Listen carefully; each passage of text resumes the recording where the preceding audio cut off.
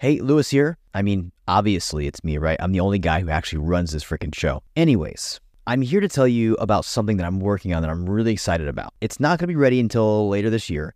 However, I'm going to give you the lowdown on it so you can get it for free. Here it is. I am going to be releasing a podcast monetization masterclass. I've been spending the last few months on this, building it, refining it, even training my team on how to use this with our own clients. When it is out and finally published and ready, it will be anywhere from, I'd say, $47 to $197. I'm not sure what I'm going to price it at yet, and there'll be a lot of bonuses that go with this course as well. However, the first 100 people who actually raise their hand, say they want it, and actually go through the course and give me good feedback are going to get it for free, okay? So if you want to be one of those 100 people, there will be a link to a page where you can sign up and add your name to it and your email, and then I will send you the 1.0 version of this course when it is out, all right? You'll be one of the first 100 people. Once I hit 100 people, I am shutting it off and it will be a paid product, and that will be it, all right? So make sure if you want this course for free, be one of those 100 people, because that is the only way you will be able to get it for free. All right, that is it. Now back to this episode.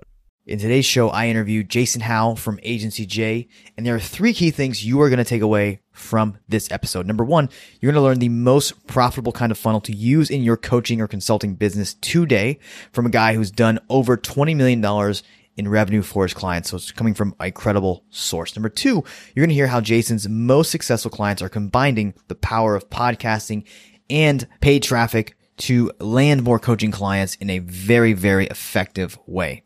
And number 3, you're going to learn how Jason used a podcast himself to grow his company, scale his revenue, and ultimately create the perfect offer for his audience. All that and much, much more in today's interview. So without further ado, enjoy my episode with Jason Howe. In a world where ad costs are continually rising and prospects are getting more and more skeptical about who they can trust, how can you reach new people in a way that's authentic and effective? A place where you can build trust at scale and convert skeptical prospects into raving fans and clients. Hey, my name is Luis Diaz, and you're listening to the Podcast Domination Show, the place for entrepreneurs and businesses that want to know how to build a podcast that helps them grow their business, get more clients, and build their brand. I appreciate your time. Thanks for joining me.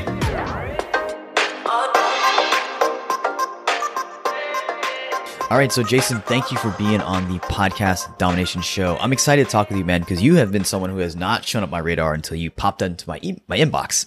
and most listeners know 99% of those people I turn away. But there are a few 1% that I do invite on the show because they have an impressive track record, impressive resume, and man, you really fit the bill. So before diving into what we're going to talk about today, and I'll say for anyone who's interested, I'll link below your LinkedIn, because I think one of the things you do really well in glancing over your marketing, man, is positioning yourself on LinkedIn as an expert and an authority, even though that's not podcast specific.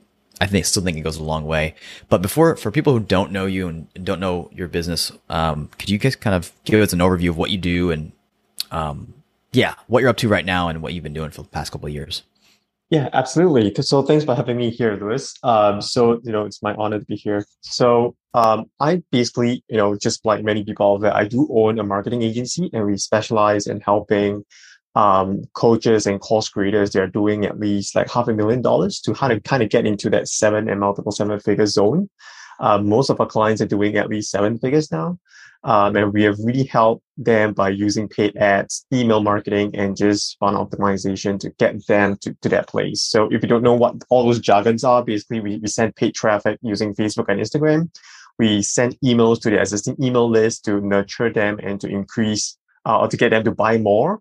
Or we basically use kind of copywriting strategies and methods to kind of improve the conversion rates on their website or their offers and things like that. So I've been running an agency, I would say, since 2018, but my journey really started since 2012 as a freelancer when I learned more about Facebook ads while I was still a freshman in university.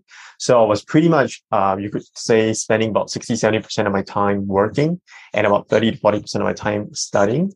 And after I graduated and after my first job, I kind of pivoted and went into the digital marketing scene. That was really where I wanted to be. So, it's been 9 years since that journey, and I'm here.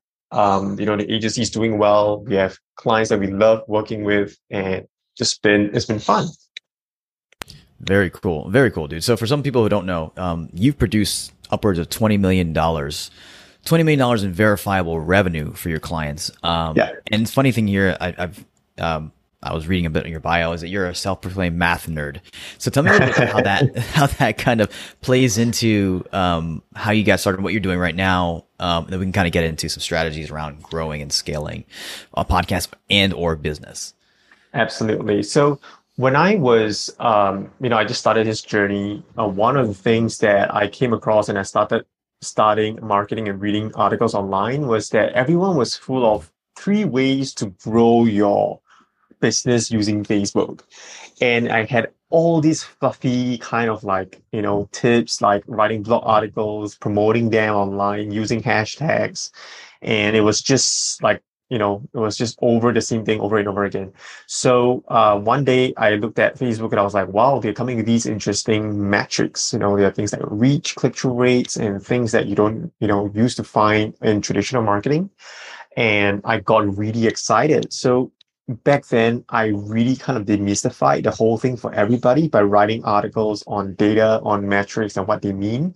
Like, for example, one thing that a lot of people still don't know till this day is that the reach number on Facebook is a modeled data. It is not an actual number of people that you reach. It's the number that Facebook thinks that it has already served to the different group of people. It's modeled data. It's not an actual reach. So I kind of wrote the first few articles online about these things. I caught the attention of the founder of Agorapulse, who is one of basically Agorapulse today is one of the top 3 to 4 social media marketing tools in the world. Yep. But back then, I got started really because they hired me to write articles for them because they wanted something technical. They wanted something that would kind of differentiate their content from everyone else. So I've always been very data driven, even till this day. The systems, the way we optimize and our campaigns, the way we improve and study how we can make and produce better winner ads and things like that, all comes down to data. And I've trained my team on how to analyze data. Like I can safely say that of 10 people that I speak to who run Facebook ads, like 6 or 7 of them don't actually analyze the data. They simply they read the data and they make decisions. But for me, I really try to understand and analyze what the numbers are telling me. And I think that's one of the fundamental reasons why our success rate is generally higher than most agencies out there. Got it. So a deep understanding of the actual numbers and what they're really talking to you and what they mean for you, instead of making, I don't want to say knee-jerk decisions, but even people in podcasting do this. You look at numbers on certain ad campaigns, it's like, oh, let's do this. All right, let's stop this because it's not working. But there's a little bit more deeper of a story that needs to be told there. Interesting stuff, dude. So now I guess obviously Facebook has gone through a big change. The iOS 14.5, I think, update has wreaked havoc for a lot of people these past couple months, both business owners who are trying to promote a product, but also people who are trying to promote things like a podcast or other non-direct revenue related things. For you, in terms of how things are shaking out with Facebook and Instagram, I want to know, for you, what are you most excited about when it comes to Facebook ads nowadays? And then we can kind of dial this in. And I also want to talk to you a little bit about your podcast here in a second. But let's tackle this one first. Yeah, absolutely. So in terms of things that I'm excited with Facebook, it's really more of a reversion to the past. So I think back when we first started, we didn't get that great of kind of like data optimization as well as machine learning from Facebook. Whereas like these days, we're thinking that, hey, maybe it's better for us to break things back out again instead of combining everything and letting Facebook do its job. We're finding that like there are just some old school strategies that are working better than ever. Like for example, breaking our retargeting campaigns into placements, into things like your iOS devices, Android, all that kind of stuff. So that's really, I think, at a tactical level, what we are seeing with Facebook. But I think at a broad level, I'm really interested in to see how the lack of data would kind of affect and shake some of the advertisers out of the industry. And as a result, just, give us the opportunity to, double down more, knowing what we know works, and just using tools like Hyros to inform our decisions. So it's really, I think, a game for those people who are willing to spend time to understand what's going on. Got it. Yeah, I do think you've really got to be a student of the stuff, right? And understand that it's not going to be something you can pick up overnight. You've got to study it for a while, and people are going to gravitate, or clients are going to gravitate to the people who know their stuff inside and out and backwards and sideways. Exactly. I think there's more and more of that kind of showing when you look at results across the board for people I know who advertise on Facebook. So you're in an interesting, something I want to bring up because I think this is really interesting. You have something on your LinkedIn around who you help, and mainly it's a lot of times from what I've seen, it's people in the education space. So we're talking people who have a education based product, whether it's a course or a program or maybe a school of some sort or an institute. Could you share a little bit about, because a lot of people here are in the education space, I would say, in some form or fashion, they're doing coaching or consulting. In particular to that market, is there anything, I guess, on the paid advertising side that is different from maybe running campaigns for like an agency or a done-for-you service when it comes to the education space? Because I know a lot of people here are in that market and maybe running paid traffic. I think there are two very clear groups in this space. First of all, there's the high ticket stuff, and the usual application funnel where you're sending traffic to kind of like a short video, having them watch it, and then they book a call and things like that. So that part of it has been standard for the longest time, and it still remains as the most profitable business model I've come across with the online education space. Then on the other hand, you have this, I would say, more personal brand driven course creators, while more focused on, I would say, products below $1,000 with, I would say, limited support, but mainly just being information providers. And these are the people that are selling courses and multiple courses, not just relying on one, that range anywhere from $49 to $1,000 or $2,000. And with this group of people, we find that it's more about building the ecosystem and combining organic, Facebook, Instagram, even YouTube channels and other kind of stuff that they might have running for them, and kind of just building a flywheel of sort, kind of like a virtuous cycle where you kind of build an audience using your organic channels or email list, and then you kind of bring them into your ecosystem by upgrading and upselling everyone into a paid course, and they take on eventually all of the courses, and maybe they even take a certification from you. And then because of just what they do, they continue teaching people and sharing your language and your courses and your knowledge with other people. And now those people come into your ecosystem, and the cycle kind of repeats itself. So those are really two different business models that we see. And I think I haven't seen anyone that has done both successfully at the same time, just because I think that they require very different kinds of resources in a team. Like with a high ticket, you're talking about building a huge fulfillment team, about coaching, about customer support and things like that. With courses, on the other hand, there's a lot more hands-on work about recording, video editing, and things like that. So that's just what we generally see with this market. I love that. So I want to highlight something you said there. The most profitable type of business model you've seen, or funnel model you've seen, is a high ticket model where it is they go from an ad to a video where they watch that, and if it resonates with them, then they fill out an application and they jump on a call with a salesperson or some kind of enrollment specialist. Exactly. Got it. I love it. Okay, cool. And honestly, I've been a customer of both funnels and I've seen them work both, but I haven't, like to your point, I haven't seen anybody do the both of them successfully at the same time. I think it Yeah. definitely depends on your personality and how you want to run a business. So I think that's really interesting. Now I want to know for you, where does a podcast, if someone's who's a coach or a consultant and they maybe have a high ticket model, where does a podcast fit in all this? Cause I always, I have my own opinions on where it fits in your ecosystem. Mhm. But in your experience, someone who's running paid traffic, how can they use the podcast strategically to enroll more clients? Yeah. Interesting you ask because I would say half of our clients who are high ticket all have podcasts. Um, the way we use it and see it being used right now is that, if in a market, you can expect more or less 3% of people to convert right away off cold traffic, and maybe 7% of people to buy within a 3 to 6 month window. And then now you have this huge proportion, 90% of people who may not be your customers anytime soon. And what we find is that these people might be skeptical. They look at your video and then they decide to go to your website, they look at your reviews, and hey, you got a podcast.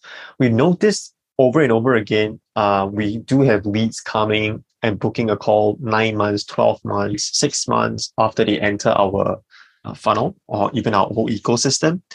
And they sign up for these calls, and we know right away there is a 99% chance that they would sign up as a customer. And when we go back to look at all the sales calls, the notes, we find that these calls are not only easy to close, but they only take 15 minutes as opposed to the normal average 30 to 60-minute sales calls. And not only that, do they only take 15 minutes, but they spend a whole 15 minutes telling you how much they need your program, how much they would love to work with you, how many Right. of the podcasts you have listened to. Like, I've listened to episode 1, 2, 3, 4, all the way to 84. And I was like, you listened to 84 episodes before you actually signed up as a client. Like, Right. kudos to you, right? But Yeah. it's so amazing. So, and my salespeople often come to me and say, Jason, like XYZ are great prospects that we spoke to this week. Can you find more of these people? And we go back into Hyros. We look at their history, and these people opted in 6 months, 3 months ago. They clicked on our ads between 6 to 15 times over the last 6 months. And they went to our review section. They look at our podcast. And that's exactly where we think it fits in. In terms of paid traffic, however, we have not used podcasts extensively for building audiences because we feel like, or rather based on our limited test of about $10,000, $20,000 or so, the yield from it is very low. Yeah. But where we really see it paying off is in the organic side of things, when you include the podcast in your emails, when you just put it on your website and feature it prominently, and even on your landing page. In the landing page that you send paid traffic to, if you put your podcast episodes at the bottom, it just boosts your credibility by so much more because you actually have a show going on. So all of those three places are where we have seen podcasts being done effectively. I love it. I love that. And you know what's funny? Jason's our agency has seen the same thing as well. Like we literally had a client. We've got a client who uses Hyros right now. They're probably doing around like 1.5 million a year. And every time we talk is like he's like the easiest sales we have are the ones who listen to the podcast. It's literally 15 minutes and it's the easiest. It's a paid in full waiting to happen. Yeah.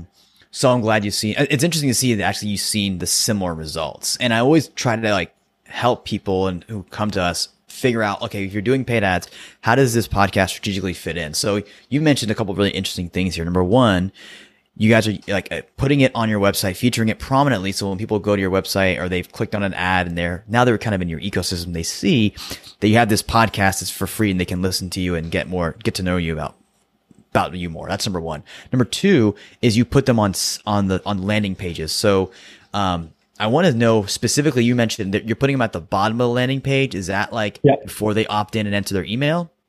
Yeah, exactly. It's basically on the bottom of the landing page. So usually what you see is the only reason why people scroll down is because they're not interested to opt in just yet. So it's all about giving them opportunities to kind of learn more about you and to build that credibility or even relationship, especially if they have been burnt by other people before. So having that podcast there is just giving them a second chance to say, hey, I've got my content on demand. It's kind of like this is my content, go and sell yourself on this, So this is really, I would say, a strategic way of doing it. Got it. Okay. I even challenge and see if ask you guys are tested at putting it on the thank you page after the opt in, or as well as like, hey, listen to the next 3 episodes. Yeah, I would. So it all comes back down to what the purpose of that opt-in is. So after they opt in, we want them to watch a video. And after they watch a video, we want them to fill out application. After they fill out application, we want to book a call. After they book a call, we want them to prepare for the call and do their homework.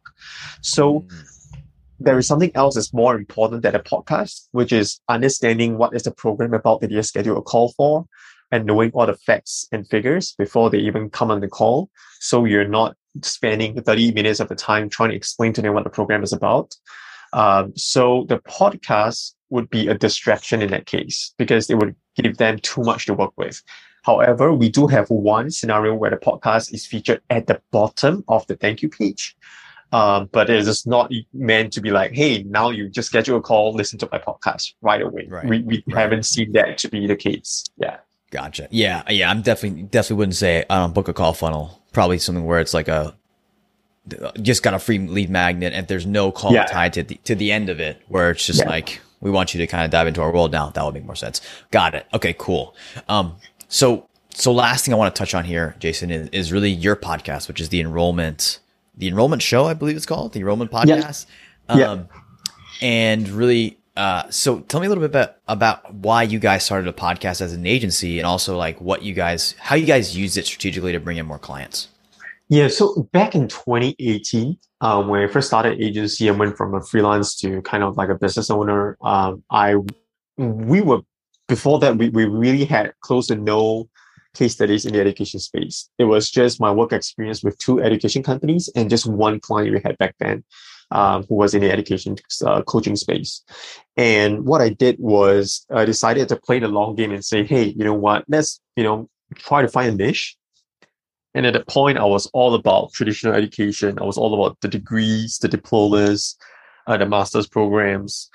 And so as you know, I'm situated thousands of miles away in Singapore, and it's virtually impossible to ask or to try and find and, close a college right in the middle of the United States. So I decided to say, hey, why don't we use a podcast for us to be able to connect with our Dream 100? Get to know as many enrollment and admissions directors as possible. And at the same time, it is free market research, because when you get to talk to these people, they tell you about their problems on the podcast. They tell you about the agencies or the kind of methods they use. They also tell you like how do they work and things like that. And that was the kind of insight I was really looking for. So I primarily use the podcast to build relationships, to do market research. Now, today, we no longer run that podcast because our agency is pretty much full, but also because we have pivoted. We moved from the traditional education space to focus more on online courses and, kind of like coaches. We do still work with a number of colleges that we closed back then because they see the value in working with us. But we just know with colleges and with universities, it's just so hard for us to run ads for them because if you are familiar with the higher education space, most of them with big budgets would give them to a head or main agency who then subdivides their budget to like 20, 30 different agencies to generate leads for them. And they only pay for leads. In other words, they all have dialed in systems where they know that no matter what leads come in, they will charge a certain price for it only, and that is only the worth of that lead. Even if they close the lead in 5 minutes, high quality leads, they will still pay that $20, $25 for it. So it became a game of who has the most capital and more skills to do that. I spoke to 2 agency owners who are playing in that space, and they told me they have between $1 million to $3 million cash sitting in their agency just for cash flow purposes, because they have to pay for ad spend, and then they have a net 45 or 90 where they get paid 3 months later. And they keep on churning this money over and over again. I was like, I'm just starting out. I don't have $1 million to play with them. I decided that was not the game I wanted to play. Then there is still a segment of the smaller players that are kind of like the solo colleges that don't belong to a group or a larger company or conglomerate. So these people, face another problem. They do not have sales expertise within the company or a sales process. What they think is a salesperson or admissions person is essentially just a receptionist. Because back when, if you look at 1990s and 2000s, demand for education outstripped supply. That's the reason why we have so many institutions around. So the main reason why it struggled a lot with them is when we generate leads for them, they will pick up the call once, and if they don't pick up, it's considered a low quality lead. Like compared to the big boys, they don't know how to work those leads. And as a result, it was very difficult to get results for a lot of them.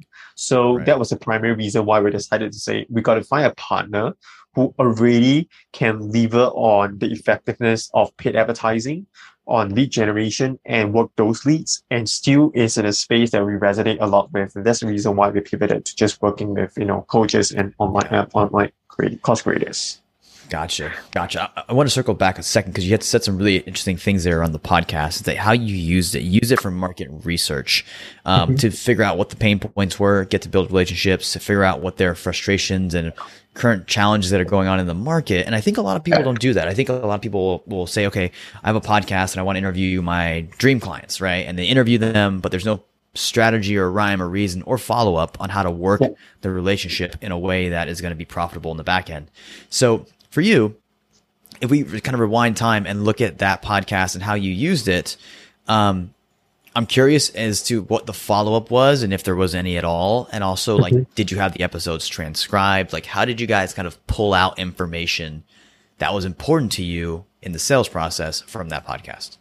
Yeah, so we didn't do a direct upsell to any one of them because we felt that that would be distasteful, especially for these people who we invited for the show. Right. However, on the other hand, what we did was, number one, it actually secured me an invitation to speak at the Social Media Strategy Summit in New York, which I went to just before COVID. That was like back in the, 2019, the late part of 2019. So that was huge because I spoke at a conference with over 200 admissions specialists or like admissions directors over there as well. So that really got me connected to a lot of people. The second thing as well is with the podcast, being a resource for other admissions directors that want to learn from other universities that are doing well.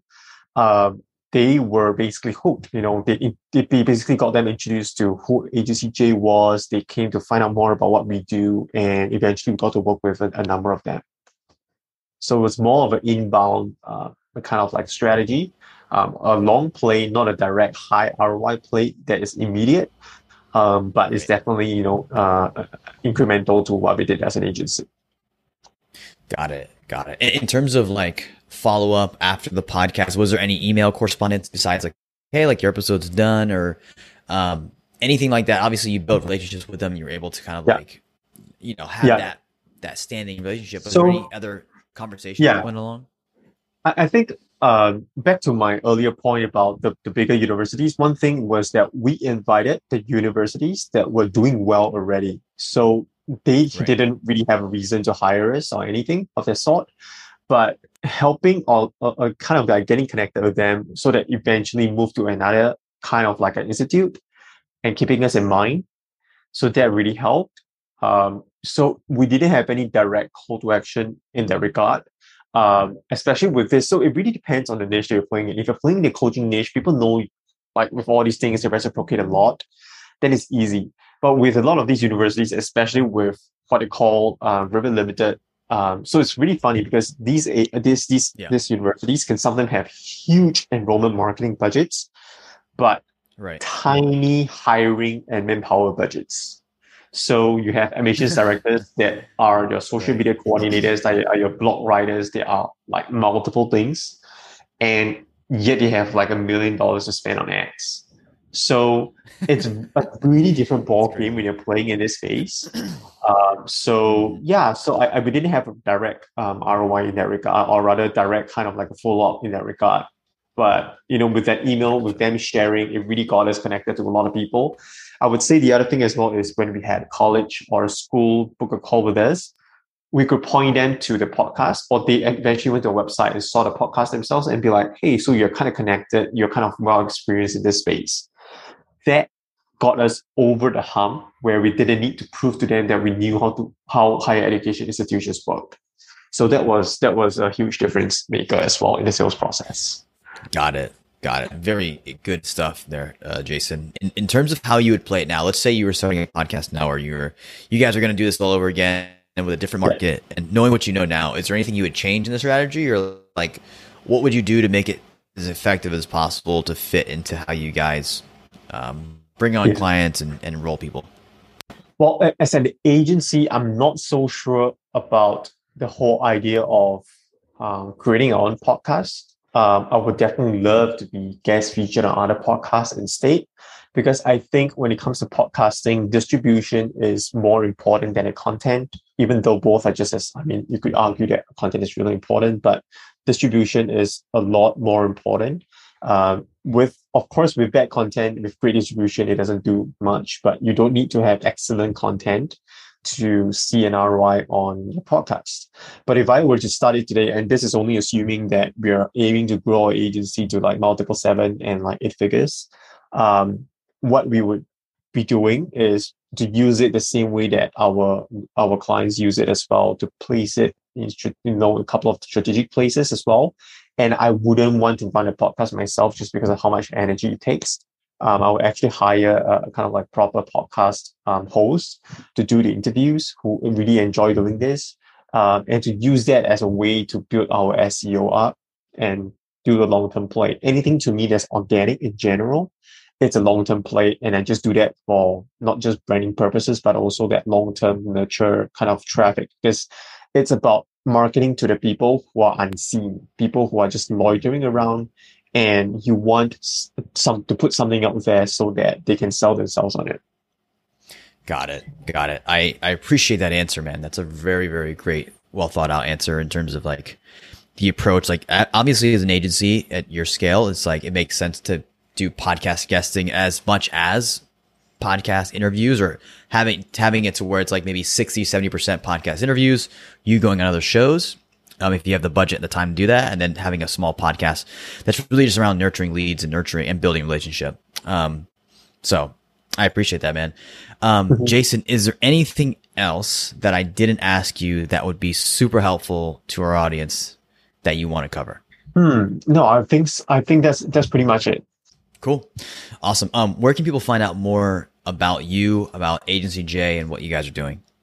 Yeah, I think the best place is to look us up at agencyj.co, or you can search Jason Hao on Facebook, connect with me, and just let me know that you found us through your podcast. I'll be more than happy to connect with other people. Cool. Awesome. Jason, thank you so much for your time, man. I wish you the best with Agency J and everything else you're doing, and it was an honor having you on. Yep, same here. Thanks for having me, Lewis.